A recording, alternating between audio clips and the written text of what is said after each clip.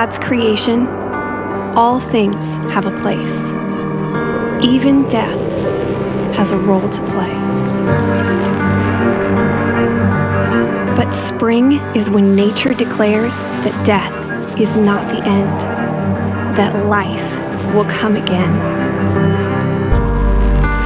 Raindrops run into streams that become mighty rivers, bringing forth life where there was none.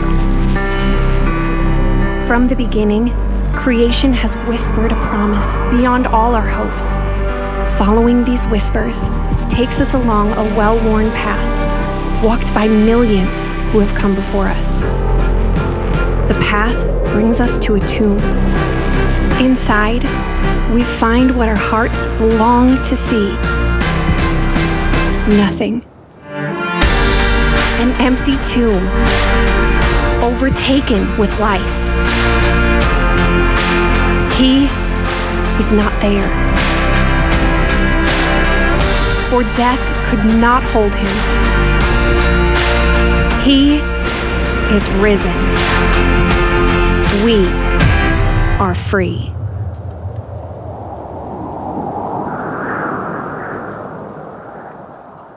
Well, good morning. Happy Easter. Oh, you guys, let's do it like this. Christ is risen, and then you guys say he is risen indeed. Christ is risen. He is risen indeed. Oh, that sounds great. Not a bad place to celebrate the risen Christ, huh? What a great time. We're glad you guys are here. I want to welcome those of you who are joining us right now online, and especially those who are at an off-site campus. There are 14 campuses that are watching right now, including the Conway campus, which celebrates 1 year anniversary. So let's welcome the campuses. Can we do that? Welcome the campuses. Glad you're here. So how many of you would be honest with me and say, I've had a bad day at some point in my life? Anybody ever had a bad day? Yeah. Hopefully it's not today, all right?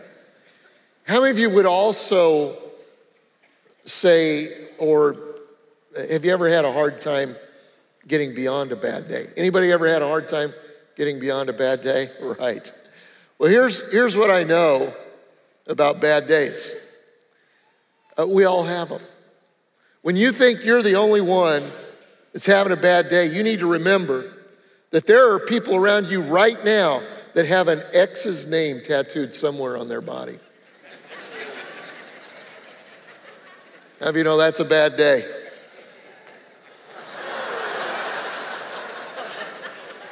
Yeah.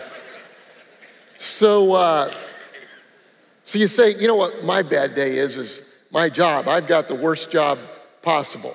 Well, I want you to look at this. I'm not sure you do. Look at the toothbrush. Sometimes I feel I have the worst job in the world. Toilet paper, yeah, right. We all have them. I know that bad days come in a variety of colors. Bad day can be as trivial as a bad hair day. I don't have those anymore. Or as serious as losing a loved one. We all witnessed this week a bad day kind of universally as the Notre Dame Cathedral went up in flames. I mean, this is a piece of history, 800 years old, that's a church that took 200 years to build. Can you imagine?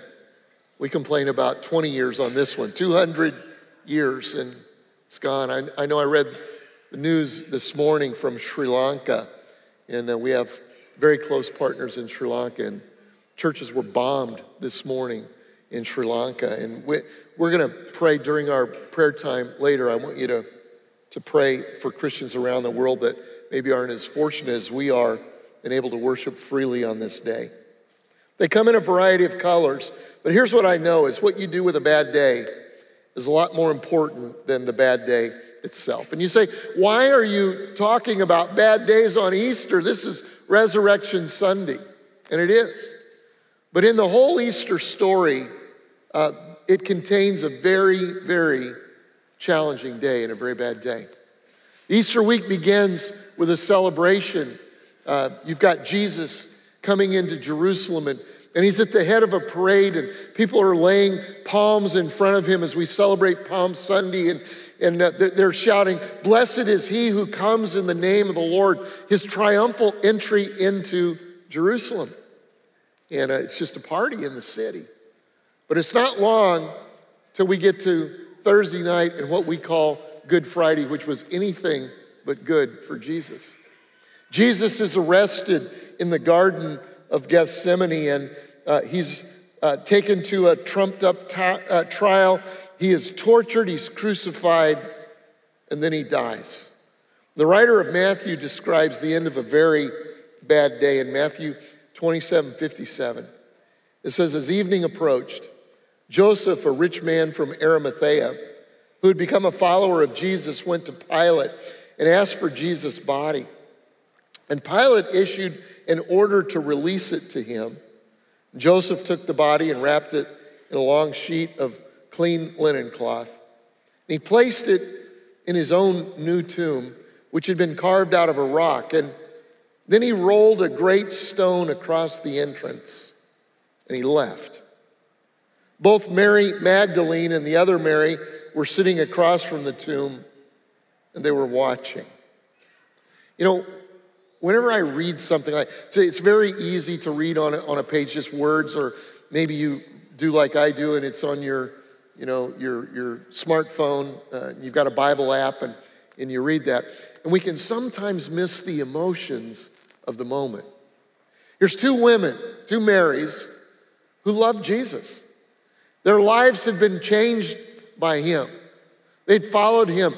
They'd given up everything to follow Jesus, and then they watch him. I mean, it came suddenly. How did that happen? Oftentimes, bad days do come suddenly. They watch him tortured and crucified. He's dead. Now he's put in a tomb, and there's a stone there. The finality of that. What are they feeling? Whose fault is this? How could this have happened? How could Judas, one of us, have given him up? The religious leaders are hypocrites, and the soldiers, and how will we ever get through this? Then they go home on a Friday night, and I doubt that there was much sleep in the camp that night. They woke up the next morning, which was Saturday, and it was a celebration. It was the Shabbat, the Sabbath, but it also was the Passover. The whole city was abuzz with this giant celebration, yearly celebration. Well, they're not celebrating. And on Saturday night, they go to sleep, and it's a repeat of Friday night. But then the writer of Matthew, in Matthew 28 and verse 1, says this. It says, early on Sunday morning, as a new day was dawning, Mary Magdalene and the other Mary, the same two that were outside of the tomb, and they watched him be put there. So they went out to visit the tomb. Of course, they were going to put the spices that were necessary for burial. But the phrase that always catches me when I read this is that they went out on the dawning of a new day. Now, they probably didn't even notice it was a new day. It felt like an old day. It felt like an extension of the same bad day. But God was going to birth something fresh and something new on the dawning of this new day. And here's what I want to say to you. I don't care where you are, what's going on in your life. You know, the best thing that could happen to you is the dawning of a new day. And I believe that an extension of this Easter celebration, I believe that's one of the things that God wants to do for each one of us. And so what I want to do is I want to talk to you for just a few minutes about how to get through a bad day well, okay? We all have bad days. Some of us are in one now. Some of us are not. Here's bad news for you. You'll have one coming. Take good notes. But how do you get through a bad day well? Here's number one. Stop blaming and start forgiving. Best thing you can do is stop blaming and start forgiving. Because the first thing that we want to do when we have a bad day is find somebody to blame, right? Whose fault is this? Somebody needs to own up. Somebody needs to accept responsibility for what they've done. Here's the problem. What if they never do? What if whoever hurt you or whoever you believe is at the bottom of your bad day, what if they never own up to it. Say, my bad, I'm sorry, I did that. What if they never do? Does that mean that you stay in your bad day? You see, if somebody else, when you blame others, you give up the power to change your destiny. That's why Jesus' actions on the cross are so important. Let's roll back just a little bit. Jesus is being crucified, and Luke chapter 23 and 33 says it this way. He says, when they came to a place called the skull, Golgotha, they nailed him to the cross, and the criminals were also crucified, one on his right, one on his left. Jesus said, Father, forgive them, for they don't know what they're doing. Can you imagine that? I'm not sure that's the first thing I would have said. They know exactly what they're doing. In fact, at the foot of the cross, those that had beat him, tortured him, were now mocking him and were gambling for his clothing. As Jesus cries out and he says, Father, forgive them. Here's the principle. Here's the principle. Forgive as quickly as you can. See, the quicker you forgive, the faster you can move on. What if I'm not ready to forgive somebody who ruined my bad day? Or good day. Just remember that every day that passes allows them to mess up another potential good day for you. So let's make it personal. Who are you blaming for a bad day? Who do you need to forgive as Jesus did in order to move on to the new day that God has for you? It might be an ex who treated you wrong. It might be a former business partner who took advantage of you. It could be a roommate who made your year at college miserable. It might be a drunk driver who took a loved one too soon. Could be your abuser from years ago, or maybe even more importantly, it could be yourself, who you never, ever forgive yourself, and you're harder on yourself than anybody else. Remember, if we crowd our brains and our lives with unforgiveness and hurt feelings, there's little room for anything positive. So the first way you move on from a bad day is stop blaming and start forgiving. Let me give you a second way, is let go of the bad day before you're ready. At some point you got to move on, but we're almost never ready to move on when it's time to move on. How do you let go? Here's one way. You stop rehearsing every detail of your bad day. Have you ever done that? You had a bad day? And I can put up with about anything if I can complain about it. How many of you are kind of like that? And you just rehearse it, and you just rehearse it, and everybody you come into contact with, you repeat, and you tell. Even when you say, I'm not going to talk about that anymore, well, let me just tell you one more detail. And here's what happens. When you rehearse it, when you bring it up over and over and over again, then it just gets fresher and fresher and fresher. And so to let it go is to stop reliving the pain of the past. Stop going over the details of your story in your head even every time you think of the situation or the person. Sometimes you got to make a decision just to move on even before you're ready. I like in the story it says Mary Magdalene and the other Mary, early in the morning, they went. They went to visit the tomb. They probably didn't feel like it. They didn't want to do that. You never do. The first day back is always the hardest day. The first day since, the first day after. But they did it. They went. Now, if you're going to let go of the past in order to step into your new day, there will always be obstacles in the way. And for them, there were obstacles. Mark 16 and verse 3, they're on their way, and they stopped and asked each other, hey, who's going to roll away the stone for us from the entrance of the tomb? In the first century burial grounds, there's a cave, basically, and there's a stone, and the stone is uphill, and it takes several people to roll it down, and it goes into a rut, okay? And it's a whole lot easier to roll a stone into a rut than get a stone out of a rut. Would you agree with that? Amen. In our lives, it's very, very similar.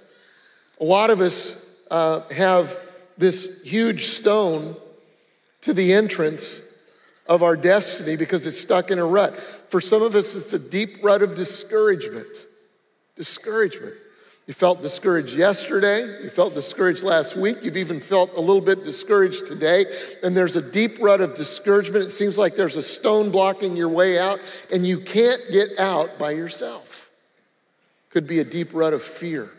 Or maybe it's a deep rut of regret about some decision that you've made, and you just can't see a way out. Well, I love that it says that they had this conversation on the way. I mean, they saw the tomb and they saw the stone rolled the day before, but they decided to get up and go. And then on the way, what are we going to do about this? This is bigger than us. They took a step of faith toward a new day. And so let me ask you, what's a step of faith that you need to take in letting go of your bad day? Maybe it's to stop rehearsing your hurt. Maybe it's just to get up and go somewhere. For some of you, you did it today. You came to church. Maybe this isn't a normal pattern for you, but I want to tell you something. It's the right thing to do, because the truth was they were just a few steps from a miracle. They didn't know it. They didn't feel anything, but because of their step of faith to let go and move forward, they were just a few steps from a miracle. Look at the next verse. It says, suddenly there was a great earthquake, for an angel of the Lord came down from heaven and rolled aside the stone and sat on it. They couldn't roll aside the stone, but God sent someone who could, and he will in your circumstance too. Easter is all about removing stones. God is in the stone removal business. And you, regardless of what rut you're in, you may just be a few steps from a miracle, because on the other side of that stone was a new day. How many of you would agree that bad days become better days when we choose to give thanks to the God of all of our days? Amen? So when you're having a bad day, stop blaming and start forgiving. Let go of that bad day so it doesn't ruin the next one. And here's the one I love. I'm the most excited about, and that's focus on making today the best day of the rest of your life. That's what I love about the Easter story. The day that begins in the worst possible way becomes the greatest day in history that we're celebrating today. That's what God does. That's what he does in the Easter story, and that's what he does for us. Look at Matthew 28, verse 5. It says, then the angel spoke to the women. Don't be afraid, he said. I know you're looking for Jesus, who was crucified. Well, he isn't here. He has risen from the dead, just as he said would happen. Come and see where his body was lying and go tell everybody about it. Now here, listen to me, okay? If you don't remember anything else today, and studies tell us you remember very little about what we say, on the weekend, it's the truth. So this is actually a one-point message that all the rest of it has been pointing to this moment right now. If you don't remember anything else, you remember this. Sometimes when things seem to be falling apart, they may actually be falling into place. Sometimes when things seem to be falling apart in your life, in this story, they may really be falling into place.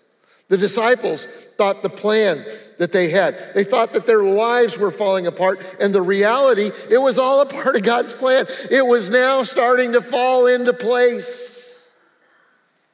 I remember almost 20 years ago, I could have sworn things were falling apart. Some of you were here 20 years ago. We were worshiping in a smaller space, and we're having 3, 4, 5 services, 6, starting our 6th service. And we were going to build this building right here 20 years ago, maybe just a little bit bigger version of it. And we went to town council in Mount Pleasant, and I remember the day that they said we couldn't build a larger facility. I thought things were falling apart. I went to actually, first thing I did was curse the devil. I thought the devil was on the town council. Some of you know what that was like. If some of you are here today, I'm sorry.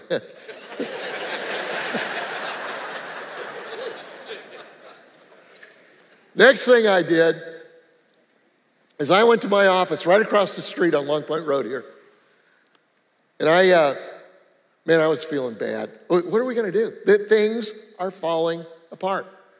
And I went in my office and I did what I do when I'm discouraged is I turned the lights off and closed the windows and turned on some country music. Because with country music, they always lose something, right? Truck, a dog, a girlfriend, you know. They say if you play it backwards, they get it all back. I don't know. I have no idea. But I was feeling absolutely miserable. It was in that moment, really was, that I had a revelation that I should have had earlier, but I didn't. It's okay. That has driven my life until this point, and that's this, that God is omniscient, and it's real hard to surprise an omniscient God. Would you agree with that? God's never had a day where he says, my bad, I didn't see that coming, okay?